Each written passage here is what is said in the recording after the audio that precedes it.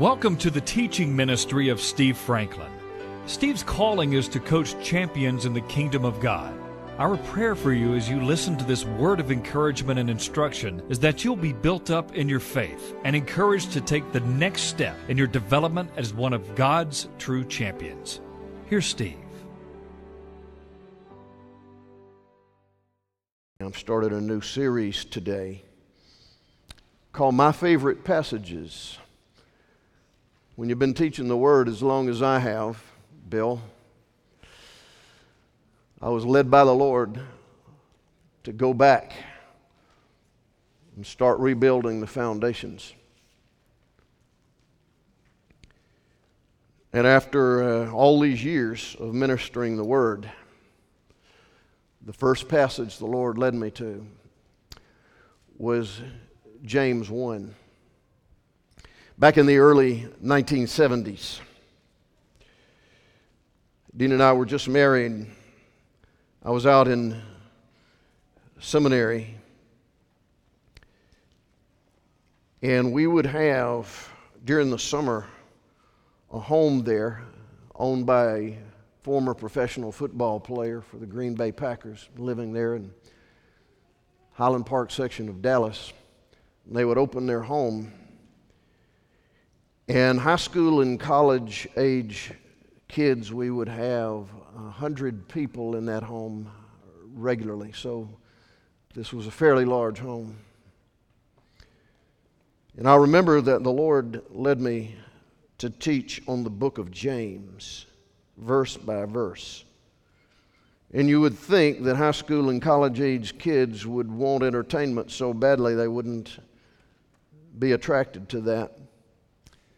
But many of us have lived through what we now call the Jesus movement in the 70s. And there was an amazing and mighty sweep of the Holy Spirit across this land. It was amazing how the Lord used His mighty word. And I want you to know that at this age and stage, the fourth quarter of my life in ministry, I am just as encouraged, just as hopeful, and just as confident that the young people in this nation are going to rise up and take the reign. Look back there on the back here. We call that our nursery and children's, and we got people all. If you're 40 or under, stand up.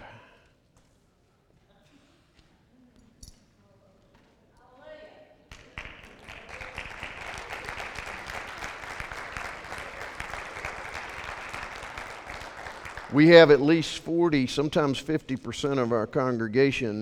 People think, well, this is just an old folks. No.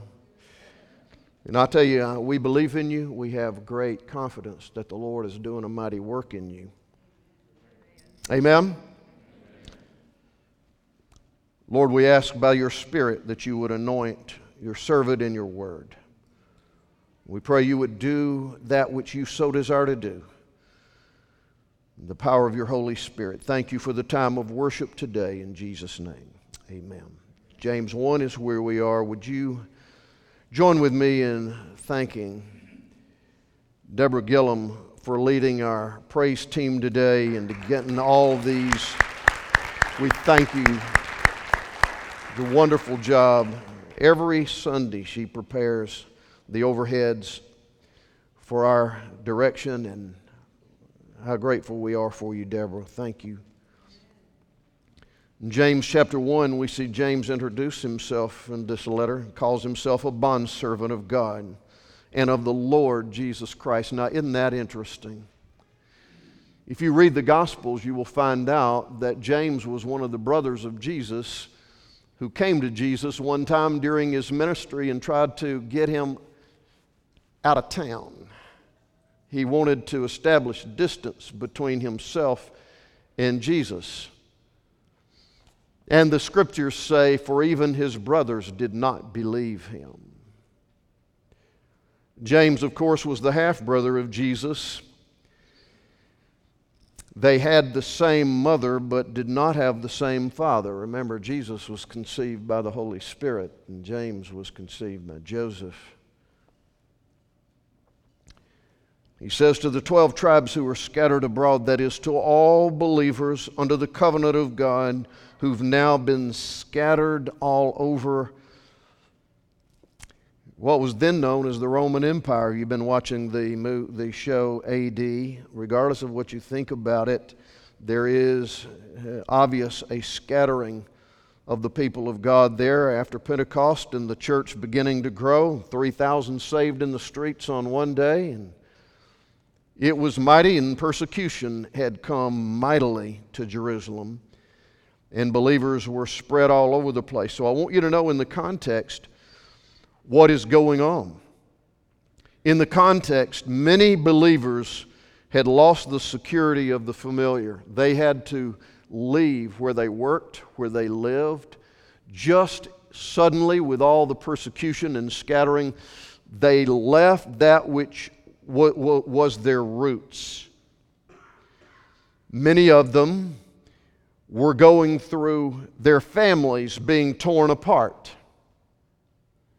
How many of you know sometimes that the testimony of Jesus doesn't always bring families together? Sometimes those who are obeying the Lord bring a sword into family unity. So a lot of these people were going through not only the disruption of that which was familiar, their families, their jobs. They were going through family crisis. They were going through instability. They lost their jobs. Many of them were absolutely broke. If you read the account of the book of Acts and the early believers there in Jerusalem, you will find that many of them had to have assistance from other believers. So their families were falling apart. They were broke. They had lost their jobs. They had moved away from everything secure and stable in their life. And James writes, under the direction of the Holy Spirit, "My brethren, count it all joy. Not if, but when you fall into various trials." Not if, but when. And notice, he says it's inevitable. You're going to fall into various trials. The word various there means multicolored. They don't always look the same. It might be relational, it might be financial, it might be physical, it might be emotional. Whatever it is, trials hit all of us. The word for trial there in the Greek is pyrosmos. It means that which places enormous pressure on the individual. What do you have today that places enormous pressure on you? Is it relationships or the lack thereof? Is it finances? Is it physical conditions? Is it relational breakup? What is it? All of us have pyrosmos, those intense trials that sometimes never seem to go away. And the Word of God says, count it all joy. Now let's see what that doesn't mean and what it does mean. The word joy is not some emotional, giddy outbreak. The Word is not telling us that when your life is caving in, just hop, skip, and do a few praise the Lords and everything will be all right. Joy is deeper than that. It is not an emotion. See, joy doesn't come from your soul. Joy comes out of your spirit. Where the Holy Spirit has been deposited in your life, there is joy there. Galatians 5:22 says, "For the fruit of the Spirit are love, joy." Now wait a minute now. Are you a believer? So joy is already on the inside of you. Joy is not on the outside. All joy on the outside is subject to change and leave. Circumstances are constantly changing. Joy is on the inside. It is a calm assurance that God is in control and He is in you. Joy is an inner stability. It is a sense of well-being that flows out of your spirit, man. So you're not going to be able to connect with joy until you connect with your spirit. And that comes through worship, through prayer, through the Word of God, through fellowship with the saints, through the encouragement that is in the Lord. It has to come out of your spirit. You can't work it up in your emotion and make it last.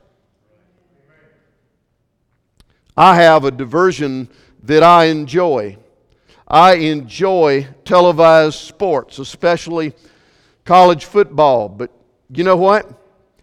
There are certain times when I don't get as much enjoyment out of that as I do at other times. Can I tell you something? Enjoyment has nothing to do with joy. There are some things I don't enjoy when my favorite team doesn't do so well, but it does not rob my joy whatsoever. That is not up for grabs. Joy is deep in your spirit, man. And all the circumstances that you see in your life with your children, your grandchildren, your work, your money, your health, those are subject to change. There is something unshakable on the inside of you, given to you as a gift. The Holy Spirit has given you a joy, a sense of well-being on the inside of you. It comes from the Holy Spirit. And James says, count it all joy. That is, put it in the category of joy.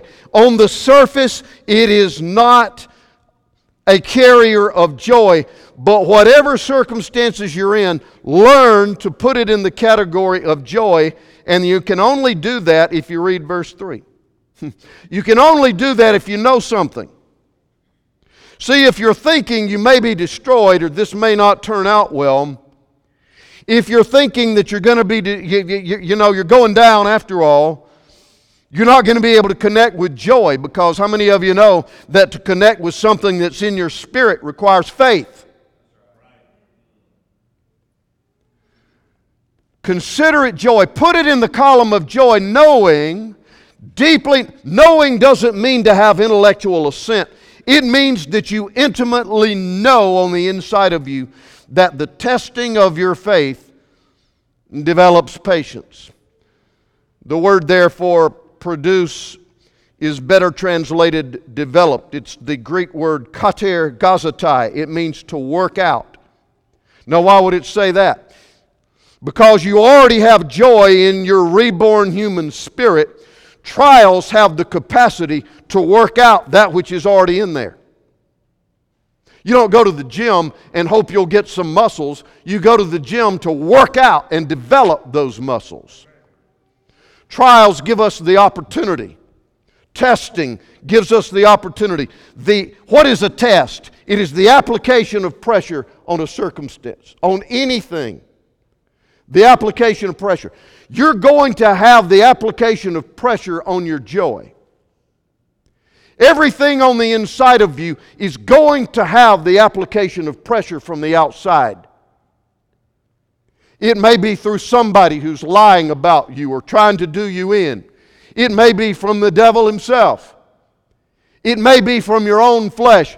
But every good thing that's been deposited in your inner man by the Holy Spirit is going to have the application of pressure from the outside.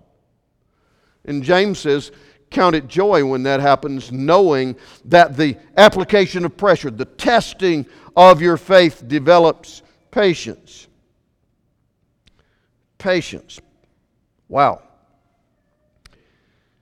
Why is patience such a big deal to God?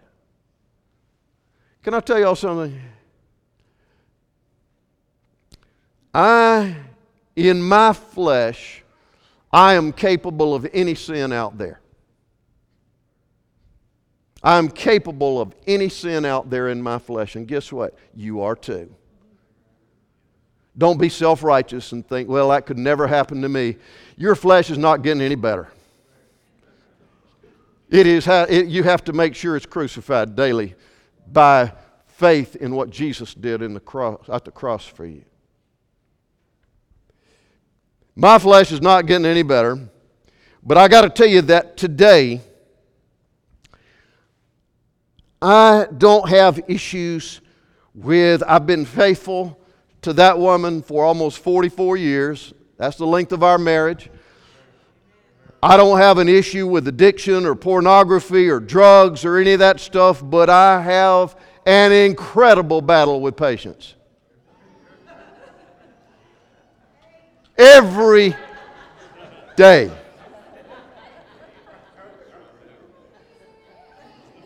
I mean, it whips me over and over and over. And I can see by your response, you get it. You understand. That's the first time you've said amen in 44 years. Dear Jesus, we're making progress. Wow. Who is this woman? Woo. You just don't know how funny that is.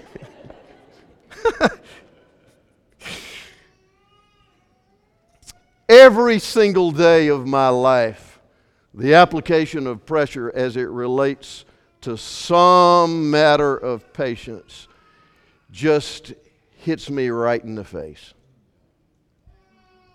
Well, what does the Lord say to me in my struggle? Count it all joy when you encounter this testing of your faith, because that's really what it is. Because Pastor, why would your struggle with patience be such a struggle of faith? What does that have to do with faith? See, I get aggravated and out of fellowship with the Spirit when I don't really believe what the Word says is the truth. Let me give you an example. The Word of God says that God Almighty is sovereign and His Spirit moves across the face of this universe and not a sparrow falls across the entire universe, but that He knows and cares. Yes or no? Yes. So if He knows every little bird in your yard and those multiplied trillions across the face of the universe, don't you think He knows who was going to get in front of you on 280 and go 25? Wouldn't that make sense?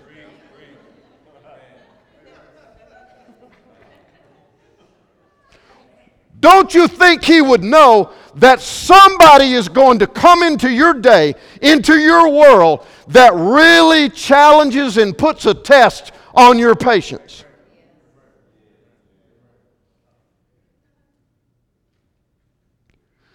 So if I don't believe that, I'm going to respond wrong. And here's the heart of the deal. 1 John 4 says, God is love. Yes or no? God is what? Love. God is what? Love. Do you know that that word is agape? And in 1 Corinthians 13:4, the Scripture describes the love of God, and the first thing it says is love is patient. So I have to confess before the Lord, I'm not walking in love today, Lord. And that grieves the essence of your character. See, it is a big deal for me to operate in patience, because when I don't, I'm grieving the essence of the character of God. Well, that's not as serious as God not judging on the curve, folks. That's not as serious as this, and this. Are you kidding me? To grieve the love of God is serious. And so I need to be serious about that struggle with patience that I have, because it is the outflow of the love of God. Amen? So y'all pray for me.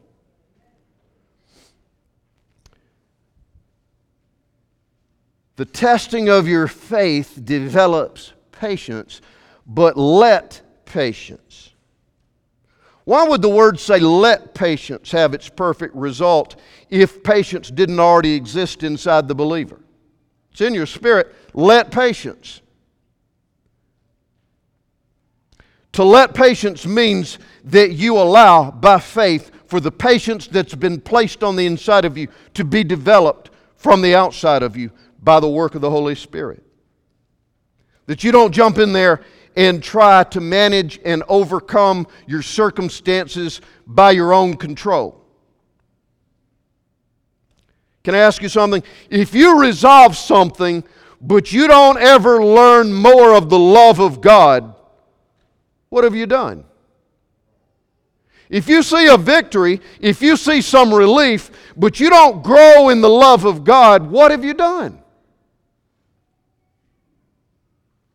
The love of God, the grace of God. That, oh God, give us greater revelation. Let patience have its perfect work that you may be complete.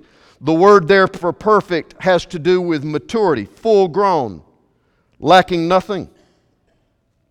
Oh boy. If this is so important that if my faith partners with patience, can I tell you something? If your faith can ever partner with patience, you will be full grown and perfectly mature. Patience flowing out of the love of God. If your faith can ever partner with patience, you've got something.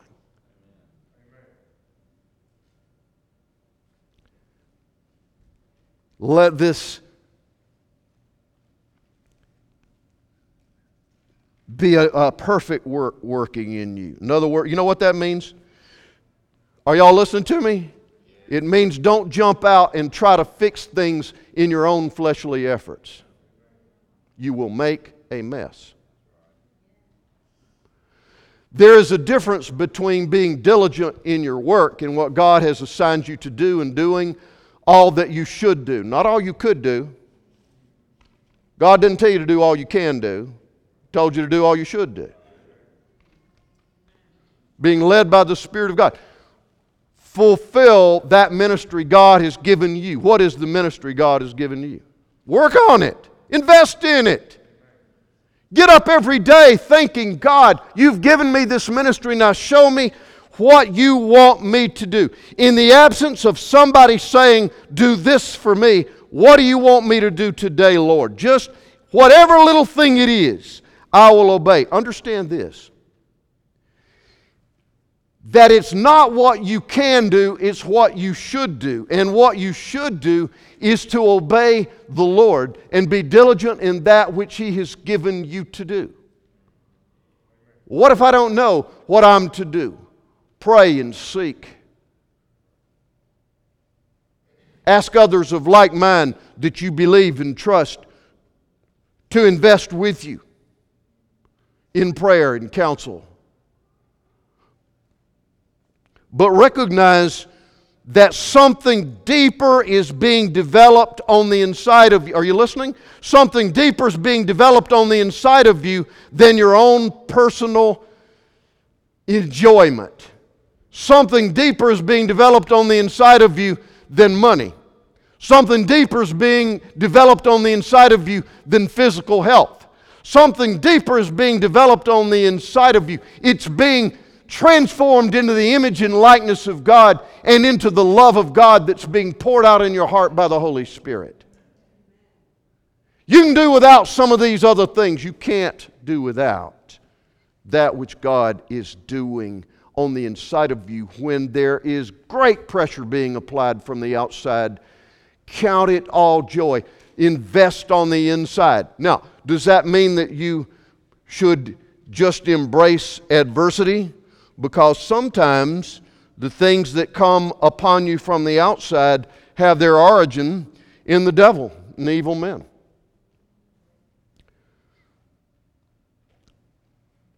That's why verse 5 is there. Are you with me? If any of you lacks wisdom. I've said this for many years. Remember, I'm preaching on my favorite passages. If any of you lacks wisdom, what is wisdom? Wisdom is a top-down view. Wisdom is the ability to see things the way God sees them. If any of you lacks wisdom, let him do what? Read all the books you can. Ask God. Is He the source of wisdom? Does He see everything and know all? Does He know everything there is to know about your business? Does He know everything there is to know about the inner workings of your body?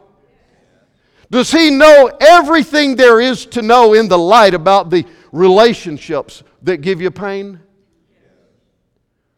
Ask for wisdom. It's kind of amazing. The older I get, the more I cry out for wisdom, and the more I see I need it. How desperate I am for it.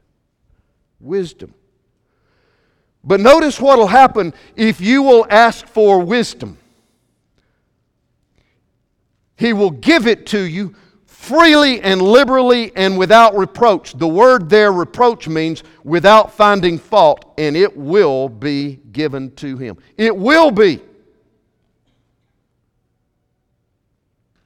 What a fabulous promise that is.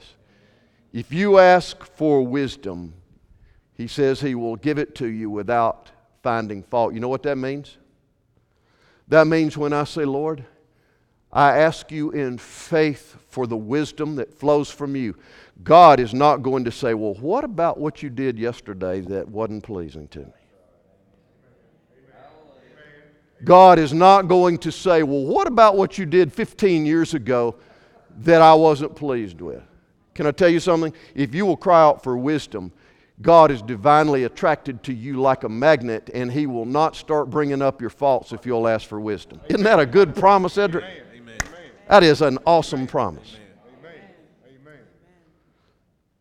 What a promise. Well, Pastor, every time I pray and I'm intense about it, I begin to see all my faults right before my eyes. Well, guess who's bringing that up? The Word says that the enemy, the devil, is an accuser of the brethren. You won't find any passage in the New Testament where Jesus condemned anybody. All this condemnation and shame doesn't come from the Lord. Ask for wisdom, and He will not give you reproach. He won't bring up past faults. In fact, do you know what Hebrews says? Hebrews says, as far as the east is from the west, God, if you're in new covenant with God, He has forgotten our sins and trespasses. So why would you want to bring it up?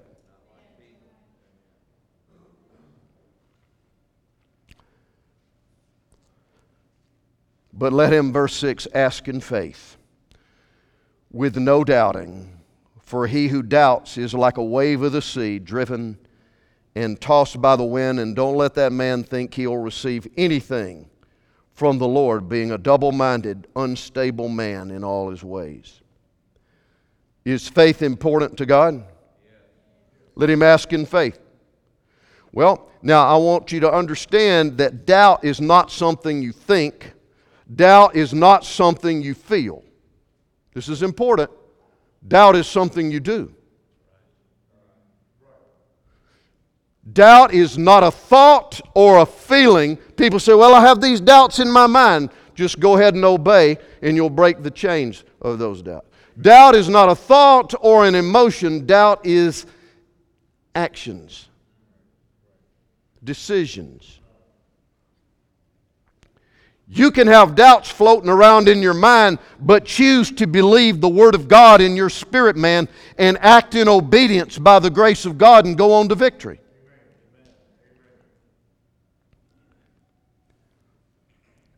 Doubt is something you do, so notice verse 6. If you want wisdom, ask God, but ask in faith. How does faith come? Everybody say it together.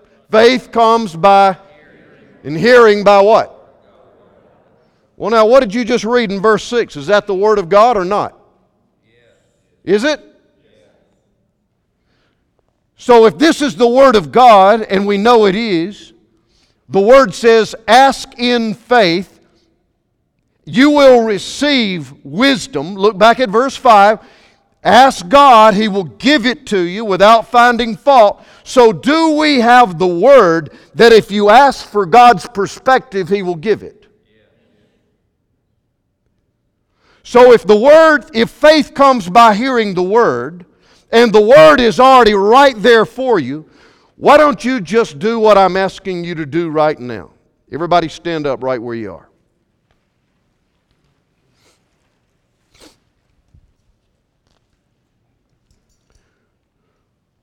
Say it with me as an act of your will. Mighty God, in the name of Jesus, I hereby declare that I believe your word. And your word tells me that if I will ask you for your wisdom, you will give it to me without finding fault. So hereby, this day, on the basis of your word, I ask for, and by faith, I receive the wisdom of God. I believe that as your Spirit and your word counsels me, that I will begin to develop a top-down view of the circumstances of my life. Show me what you want me to see in the name of Jesus. Amen. Now I'll show you something else. Joe, help me here for a minute. Just stand right where you are. Close that door right there. I'm not locking you in.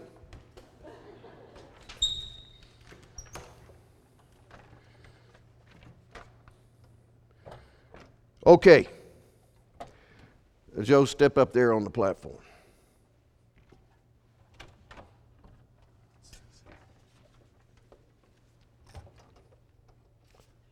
Ray, what would I do without you? Wisdom is that top-down view, the ability to see things as God sees them. Right? All right. What's this?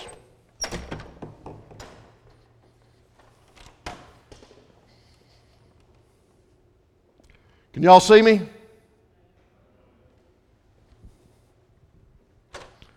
You're going to need a partner to that wisdom. Thank you. It's called discernment. Discernment is the ability to see behind the door. Every one of us desperately needs discernment. The ability to see what is behind the door. And to take the necessary steps to believe and trust God and to walk in obedience. Because let me tell you something, there is nothing behind that door that has authority over you. The devil is under your feet. The future is in God's hands. Stop speaking with your mouth the fears and anxieties of what you think or fear or believe even is going to take place that is out of line with the Word and the will of God.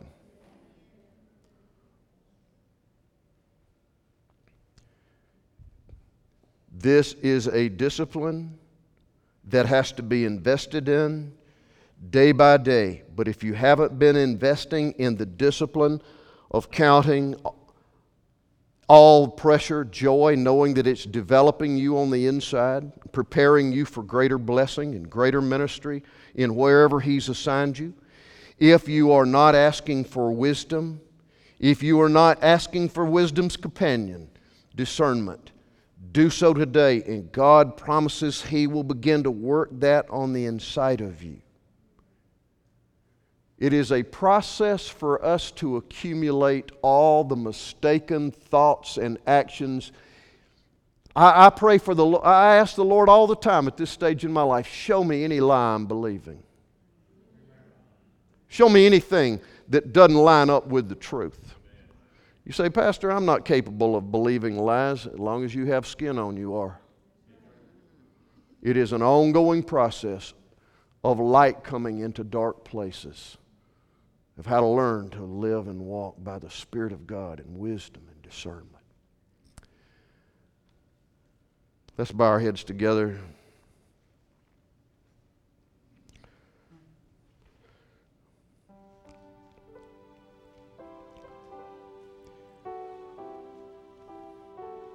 Would you just settle this thing today? That all this pressure that you're under, multifaceted, various, that your God is greater than all of it. Would you settle it in your mind and heart today as an act of your will? I believe and stand on the Word of God. And something's being developed. If I don't have a quick deliverance, I'm getting a deep development. And I want to tell you, deep development's better than quick deliverance. It's not as much fun. It's not as exciting. But over the long haul, it bears more fruit.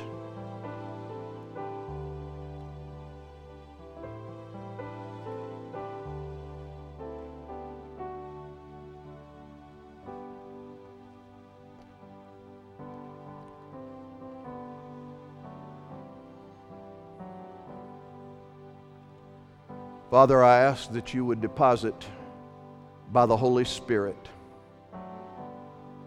through the Word of God, through any instrument you've chosen, divine wisdom.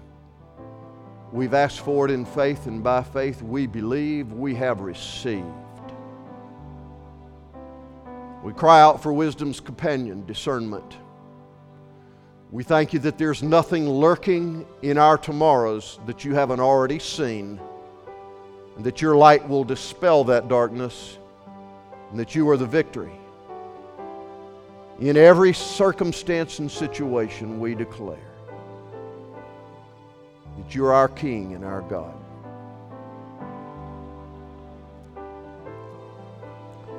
How we bless you today, Lord. Go with God. He's going with you. I'll see you next week. You can access more of Steve Franklin's teachings online at www.sfmin.com.